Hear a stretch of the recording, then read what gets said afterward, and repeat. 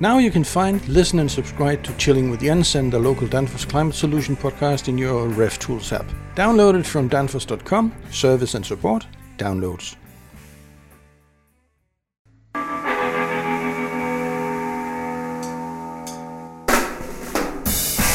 Hi, I'm Jens Andersen and I work for Danfoss Cooling. Thank you for listening in on chapter 14 in a series about evaporative cooling. This chapter is about the most simple electronic controls that Danfoss delivers, starting with the ETC, which you can get in a few different configurations. I'll also touch on the ERC, which is a slightly more advanced controller. The ETC controller is as simple as it gets. It's almost just a relay that switches on and off the compressor, just like the old-fashioned thermostat you know from the domestic refrigerator. However, there's actually more than what meets the eye. But let's just quickly set the scene. You had, for one reason or another, to go visit the local convenience store, and you open the glass door with canned drinks. And the can you reach out to and takes out feels nice and cool in your hands. Not freezing, not lukewarm, but it feels absolutely right in your hand. And the reason is, of course, that the temperature inside the glass door merchandiser is controlled perfectly by an electronic thermostat or controller. And this simple controller is what I'll talk about today. To perform this control of the temperature of a can, or something else for that matter, the controller needs to know two things: the current temperature and which temperature a switch should happen, either to turn off a compressor or to turn it on. So the controller has a certain level of simple logic. I don't think we should call it intelligence, because it's basically just a simple comparison between what the temperature is and what it should be. The ETC controller comes in a few versions, from the very simple thermostat that can replace the conventional mechanical thermostat used typically in domestic appliances, and up to the slightly more advanced versions that include timer functions, defrost automation, fan management, voltage and condenser protection. The ETC is a typical OEM product. OEM stands for Original Equipment Manufacturer. You know, that's the guys building the glass door cooler, the bottle cooler, the ice maker, etc., etc., etc. So they are also the guys configuring the controller, limited as the number of parameters may be. But it also means that you just may come across the same ETC in two different coolers that behave slightly different. And in case you have found out that the one you're looking at is defective, you should call the manufacturer of the cooler, not Danfoss, to get a replacement. In some cases, it may be worth adjusting some of the parameters in the controller using Danfoss PC software CoolProc and Gateway. But coming back to the very basic functionality of the ETC, it's also about turning the compressor on and off depending on the temperature that the sensor senses. So let's start with a thorough look at the sensor itself. There are several types of sensors. As I've mentioned in one of the earlier podcasts, you know the PT1000 is one of the more well-known types. The ETC controller uses an NTC 5000 type. NTC stands for negative temperature coefficients. And the 5000 refers to the resistance in ohms at 25 degrees Celsius, which is the same as 77 Fahrenheit. On an NTC, the resistance falls with the rising temperature. So the resistance is high at low temperatures and vice versa. And in the case of the NTC 5000, the resistance is 16,330 ohm at 0 degrees Celsius, 32 Fahrenheit.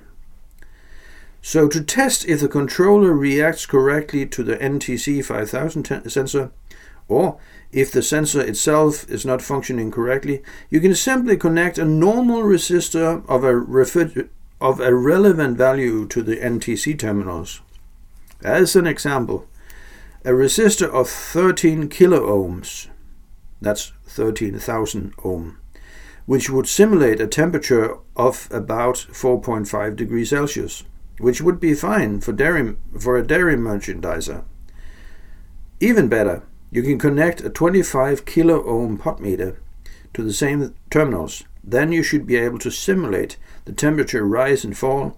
Just be aware of utilizing the pot meter high ohmic end because of the regulating range that with a 25 kilo ohm pot meter would be from some minus 18 degrees Celsius, and approximately midpoint of the same pot meter would be some 12 kilo ohm, corresponding to some plus 60 degrees Celsius, and 6 kilo ohm would be approximately 20 degrees Celsius.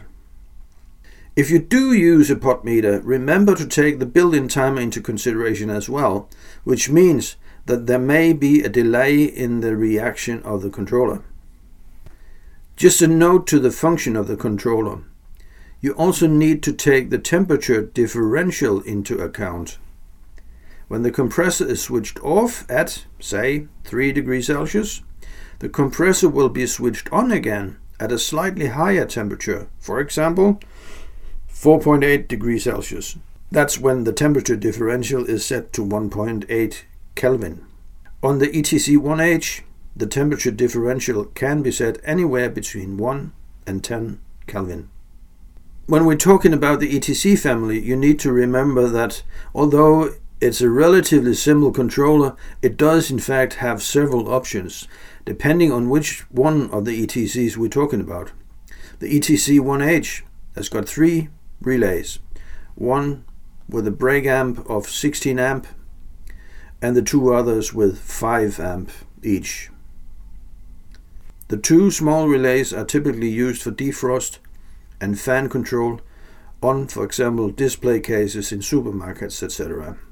Anyways, the basic idea is, of course, that the NTC sensor temperatures causes the compressor first of all to start and stop, then secondarily to control a fan, a rail heat, a defroster, or maybe a light, or whatever is convenient in that particular application. The beauty of the thing is that all you need is a connection to the mains power grid to get the cooler or freezer to work. You don't need any elaborate pipework or external condensing unit, etc., etc. This cooler simply works where you put it.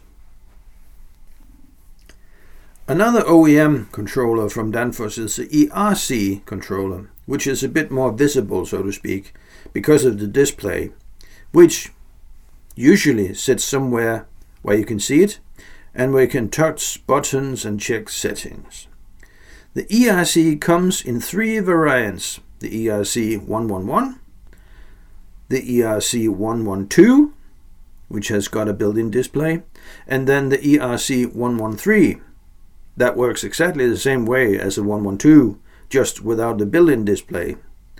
So usually a remote display or a remote spindle will be connected and placed somewhere accessible. Let me just suggest to you that if you will be working with Danfoss controllers, then do yourself the favor and download the CoolCode app from your usual app store. And remember that here at Danfoss we can't spell, so the app name is written with a K in CoolCode. If you already have installed it, you can follow my talk about menu points and parameters by simply following ERC menu points using the app. The ERC is a configurable controller, or rather, compared to the ETC, a control with a higher number of configurable parameters and features. Just a few words to the configuration or programming. You'll only have access to a limited number of settings, and what is more important, you'll need to know what you're dealing with. So unless you are a trained refrigeration service technician, you should keep your hands off. But before we talk more about the configuring, let's first have a look at the peripherals, that's the sensors and outputs. ERC 111 has 3 inputs, that's 2 analog and 1 digital. And both the ERC 112 and 113 have got 5 inputs, 4 analogs for sensors, and 1 digital, typically for a switch function, like a door switch or something like that. ERC111 comes with only 1 output, that's one 16 amp, and both the ERC112 and 113 controllers come in 3 and 4 outputs models. One with 16 amp for a compressor, and the others for additional function like fan controls, defrost or lights. All depending on the function of the cooler or freezer, maybe only one of the several of the inputs will be used. Very quickly, the input sensor configuration could look like this. S1 cabinet sensor, S2 defrost sensor, S3 condenser sensor, light or motion sensor, S4 additional temperature sensor PT1000 sensor, DI, that's door or motion sensor.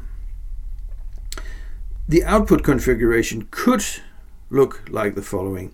DO1 is the compressor, that's with 16 amp contactor, DO4 8 ampere, defrost heater, DO5 8 amp fan, DO6 8 amp light. Remember that both inputs and outputs can be configured to purpose and need, so these are only examples. The terminals 2 and 3 are power line and neutral, that's 100 volts up to 240 volt, 50 or 60 Hz.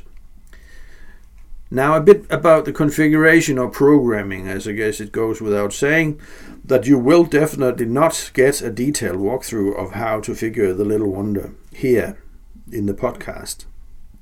But just a couple of hints and an idea of the mindset behind the way the controller is configured. The configuration is menu controlled. That means that you have a couple of levels of settings, and each of these levels has got a number of parameters that you set to a specific value, the value that you want to obtain. You can compare it with a tall building with a number of floors. That's the main menu.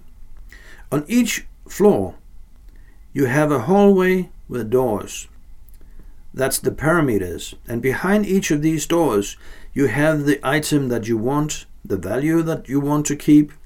That could be the temperature set point of, say, 4 degrees Celsius, the value that you want to obtain. So, when you see the value THE in the display, this means thermostatic setting. That would be your first level. So now you can scroll with the arrow buttons to the parameter that you want to change. The first one is the SET set. That's the set point, the temperature that you want to obtain in the cooler. Default is 2 degrees Celsius, and you can now just change the temperature to what you want it to be, like maybe 4 degrees Celsius for dairy products. Just for the mentioning, there are for the ERC 13 menu levels, or floor in the building if you like. And I've just counted some 33 parameters for one of the levels, or doors in the hallway.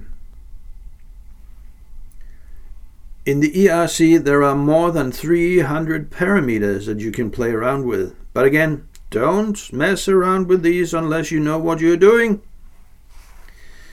Get hold of the ERC datasheets, and let me suggest you simply search for Danfoss ERC 112 datasheet. For example, if you have an ERC 112 controller in your hand, of course.